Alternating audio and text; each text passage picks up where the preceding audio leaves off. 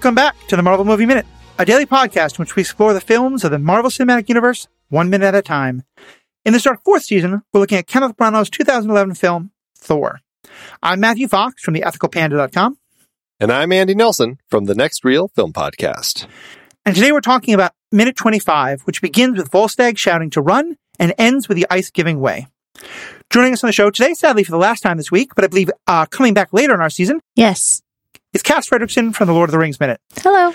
Cass, what's kind of been your overall sense of these 5 minutes we've gotten to go into great detail about? I will say that I had a lot of fun rewatching it earlier today because it'd been a while since I've seen this first one. But part of the reason why I wanted to be on this first, like the Asgard portion of Thor is because I think I've seen the first 30 minutes of this movie at least 100 times. This was one of my comfort movies when I was going through a bad time. So I would turn it on and then go to sleep.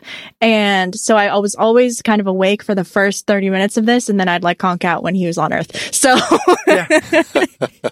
but I'm actually impressed with what this fight does and how much it communicates to us in a short amount of time. Yeah, I think there's very little dialogue that's been spoken during these 5 minutes. And yet we've had so much to talk about because there's been just really great shots and reactions and special effects. So much has happened. And we'll get into all that just after this quick moment.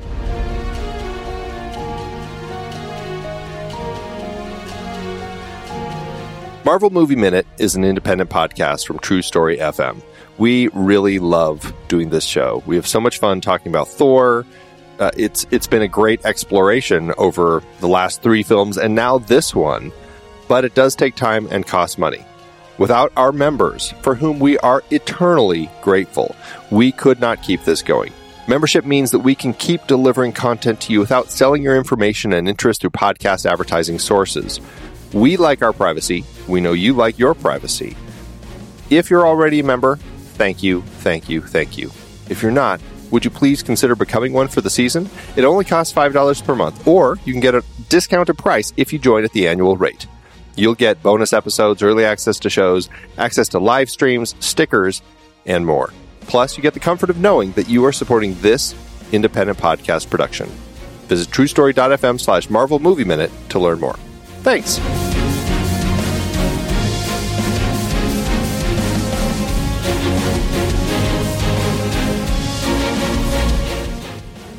So, once more, I feel like this is now going to be the crowning thing we've built up to of Thor's just being not only utterly oblivious, but completely oblivious to the needs of his friends. Because everyone is running, the monster is chasing them, but Thor is just fighting. He is just completely unaware any of this is happening.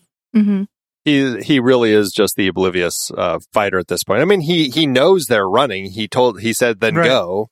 So obviously he's kind of sent them on their way, but he's just as much a berserker as that one who charged Loki. It's just he's standing still and letting them come to him, and he's just taking them out. Especially because one thing I'm thinking about now is, this was before you came on, Cass, but you probably remember it, having seen it so often. Heimdall gave that very important warning of, I will not open the Bifrost if you will bring something with you that will threaten Asgard.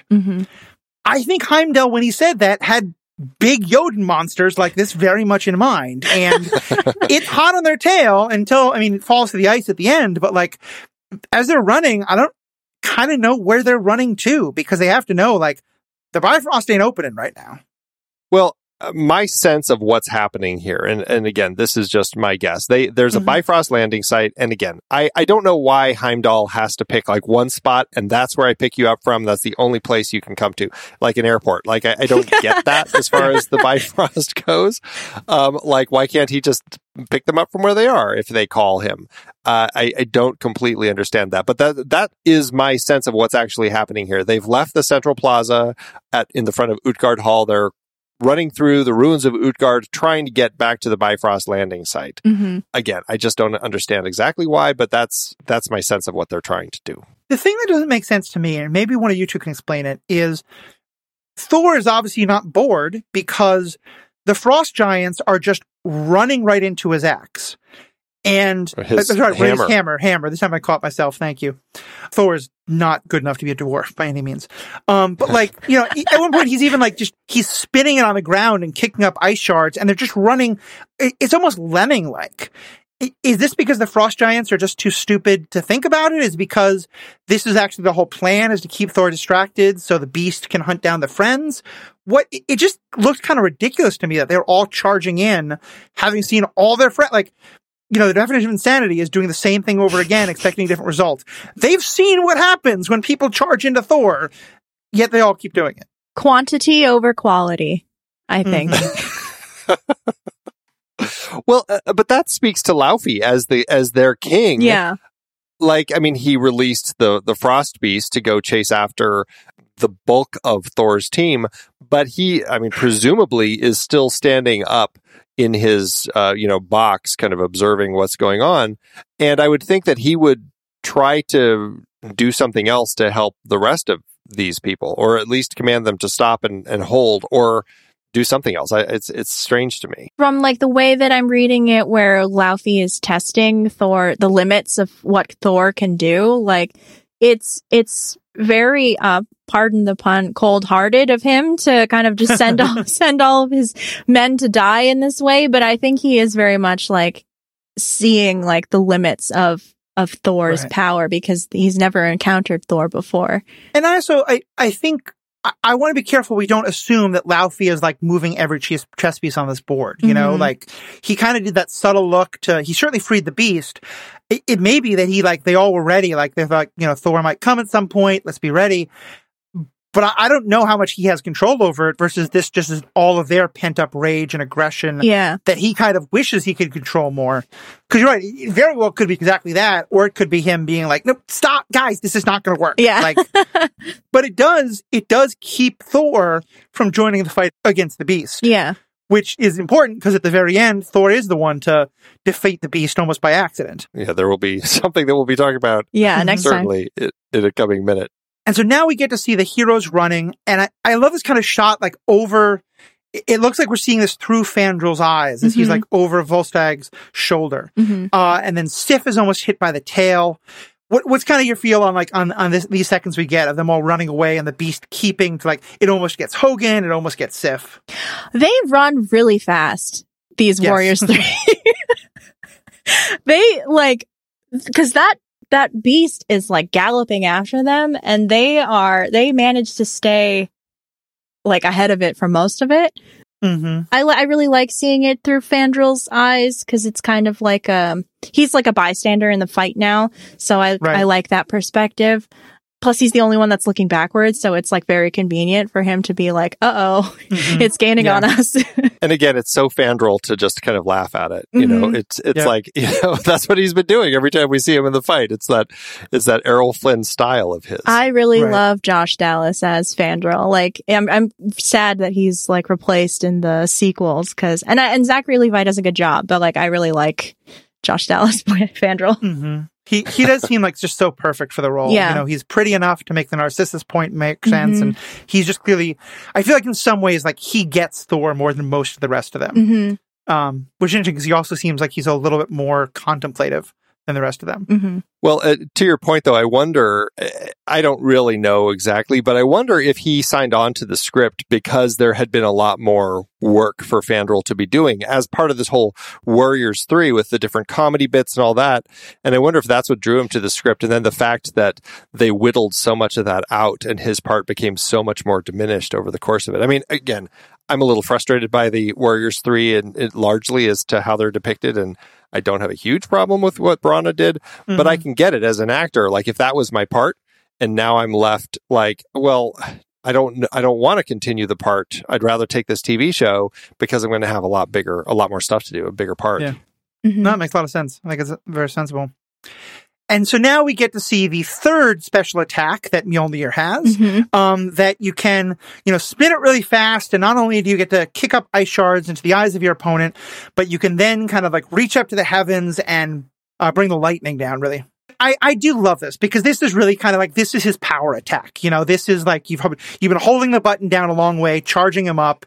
And this, now I think we really get to see, like, he's not just a guy who can hit people hard. Like, he can literally control, he is the god of lightning and thunder. I think it's really smart of them to hold that really iconic power back until like minute 25 because, and like, we can see what he can do. We can see what the hammer can do. Like, they're really showing off the effects. I'm really impressed with how good the CG still looks after 10 years for some of this. So I think it's really smart of them to finally be like, okay, here is the lightning. Like, this is the thing that you guys are ostensibly here to see. It's very cool. And I find it really, I love the way that it looks, that it's like he's pulling the lightning down out of the sky. And the way that he doesn't strike the ground with the head of the hammer. He like brings the hammer straight down and hits the ground with the end of the handle and that's kind of like the way he pulls it down. And I don't know. I find the way that looks just so interesting and fascinating because it seems different. Like, that's not what I would expect, but it actually ends up feeling right, I guess. Yeah. When I try doing it, that's what I would have done. Yeah, I think the shots they do here are all so effective because we kind of mentioned this before, but, leading up to that moment, as we are watching the friends run away and watching the beast chase them, you're still seeing Thor fading into the background, and this is kind of what Anna, you were referencing before, that at this point there's two totally different battles happening.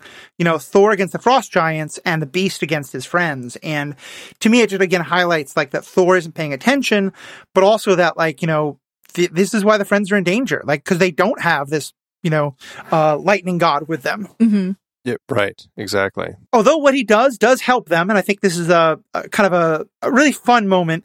The lightning hits the ground. All the frost giants near him get blasted back, which this is one of Marvel's favorite shots, by the way. The number of times like Thor does this or Cap slams his shield into the ground or something and like everyone gets blasted back. But then it sends this just big crack through the ice.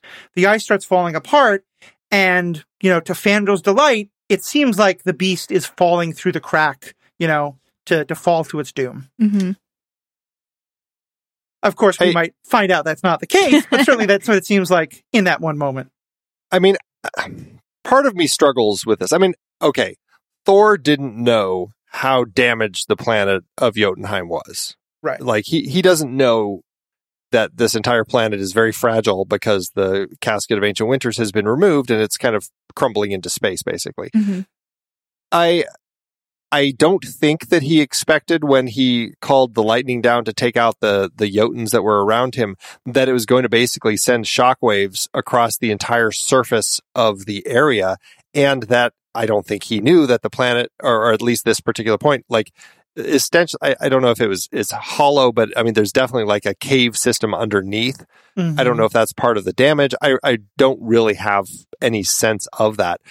But that lightning, I mean, it does a lot of damage, and it's tearing everything apart. And I mean, it's entirely possible that the entire Utgard Hall could collapse from what he just did, that he could be buried. I mean, it's insane, like, how much damage could potentially be done from him doing this, that could really, I mean, it could lead to a lot more destruction than we're even seeing here. I mean, for sure. Insane. I mean, like, I can't give him credit here for saving his friends. I think that it could have just as easily been that his friends fell through a crevice that opened up. Yeah. It is sheer, I think kind of Thor gets by. A lot of lucky things happen to him, but it's sheer dumb luck that he takes out the beast. And at first, there's another scene that the last scene is of, the floor giving way. And you see people who are running, falling. And at first I thought it was the friends, until I noticed that in that shot, you can see 4 people or 5 people much further away continuing to run. So we know it's the friends are getting away. And I just love that shot because it's such a great way of establishing what's happening. What I didn't realize when you see that shot is that you're like, oh, it's not just the Jotun beast that's chasing after all of them, but there are, I mean, it seemed like all the frost giants basically were focused on Thor, but you find out, oh no, there are frost giants all over the fields outside of Utgard that are also pursuing them. Mhm. And I mean, it's amazing how many frost giants apparently are still around on the planet, because I mean, they're everywhere, and they're all kind of at this point now falling because the planet is kind of falling apart here. Mhm. I got to say, though, this is one of these fights that really frustrates me because of how everybody's running. And it seems like the Jotun Beast keeps overtaking them. But then we cut back to them later, and it's like the Jotun Beast is far behind, and it's overtaking them again. And it's like, come on. Like, we saw it catch up already.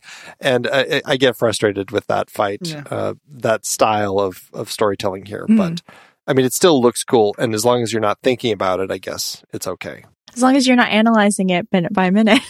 Right? Exactly. Right. I mean, it definitely feels to me like I love the idea of a Shakespearean-trained actor and director directing an action movie. Mhm. But Branagh himself said, like, he doesn't do action movies. This is new for him. And I feel like if you have, like, if there's two parts to this movie, the action scenes or the, like, family dynamic Shakespearean aspects, I'm glad they went with a guy who's more on the, like, the family dynamic side. But every now and then, I feel like we get a reminder of this is not a guy who's directed action scenes, you know? Because, like, I think you're right. There's a level of consistency that we've come to expect from these big budget movies that some of these fight scenes just don't really have. Well, and oftentimes, I mean, you know, for these films, they'll bring on like a second unit director who's handling a lot of this sort of stuff. So it could be that not even the director's fault. It could be that Marvel and Feige and team, they're learning like what sort of what is the sort of second unit director we need to bring on to handle the construction of the action, to make sure that who's also working with Branagh, of course, and the directors, but making sure that it is kind of hitting the standards that they're that we've all come to expect. That being said, I'm really curious to get into stuff like going on in Endgame and watching like through that fight scene and going, none of this makes sense. They were over there, now they're over here. Who edited this? At this pace, you get to talk about it in 2040, I think. Oh my goodness. Right. Yeah, just a few more years to prep for it. A lot of movies to go. If you thought taking on Lord of the Rings was a big encounter. Wow, yeah. All right, well, so I think that kind of wraps up this minute. There's a couple of like little things that we might want to mention. Andy or Cass, do you have any kind of like last little things to bring up about this minute? I just kind of was thinking about like, again, how much this fight kind of tells me about all these different characters, like not only their fighting style, but like how they kind of view battle. Like Fandral is always laughing. Like Volstagg is very physical, and like Thor.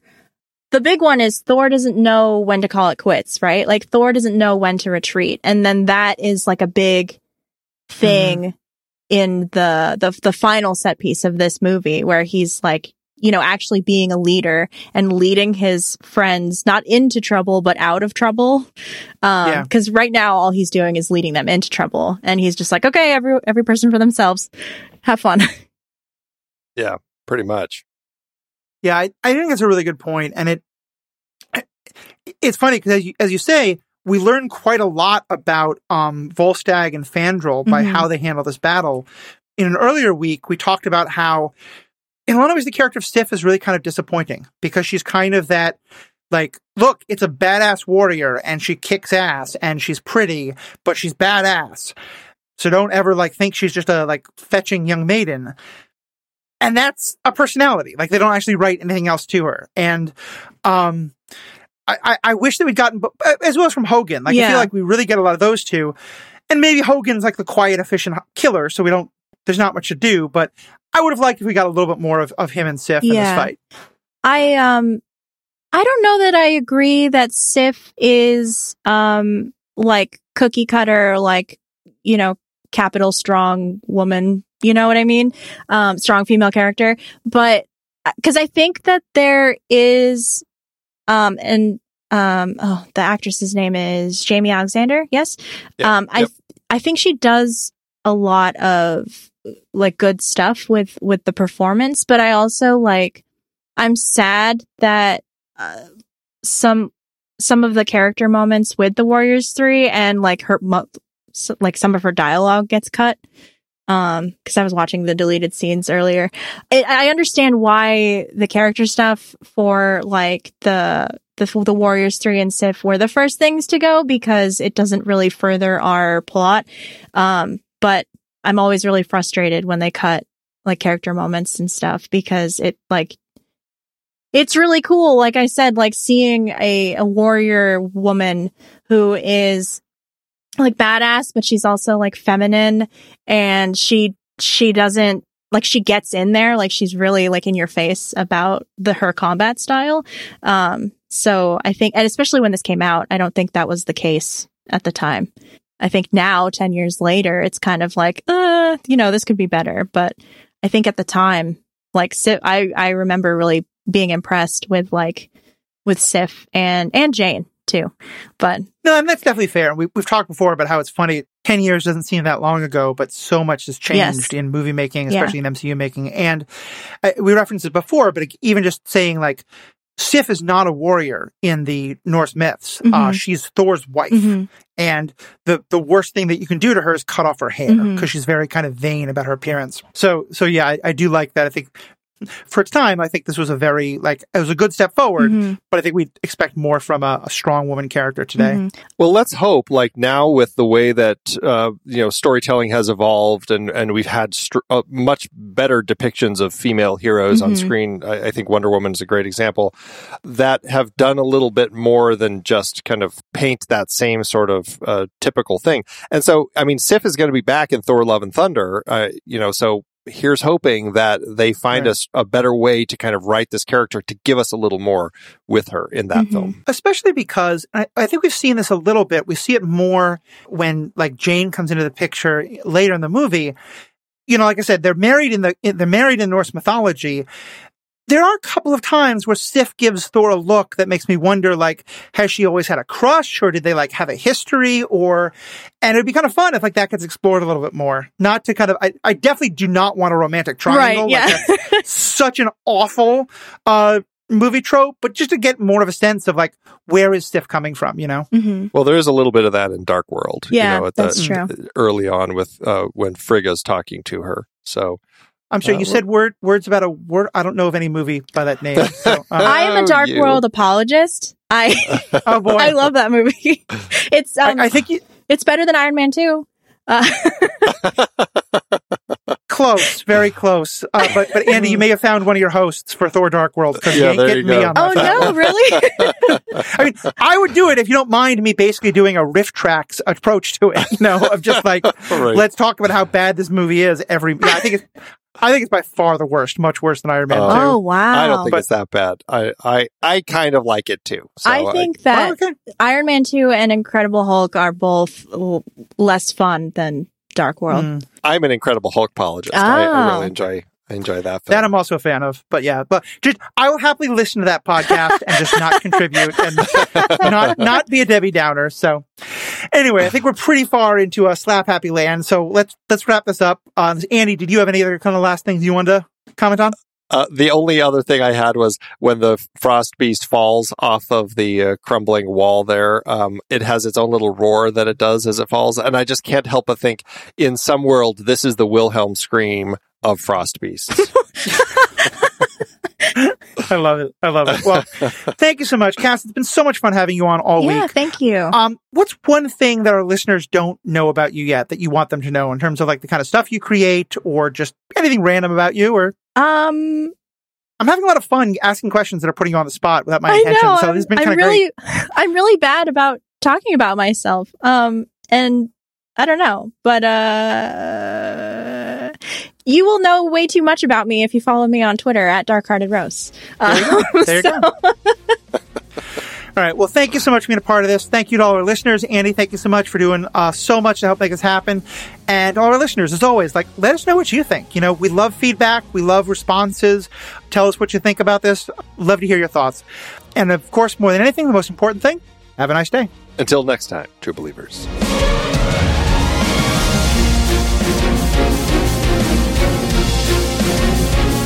Marvel Movie Minute is a production of True Story FM, engineering by Andy Nelson. This season's music is One Last Ride by Martin Puringer. Find the show at truestory.fm, and if your podcast app allows ratings and reviews, consider doing that for this show.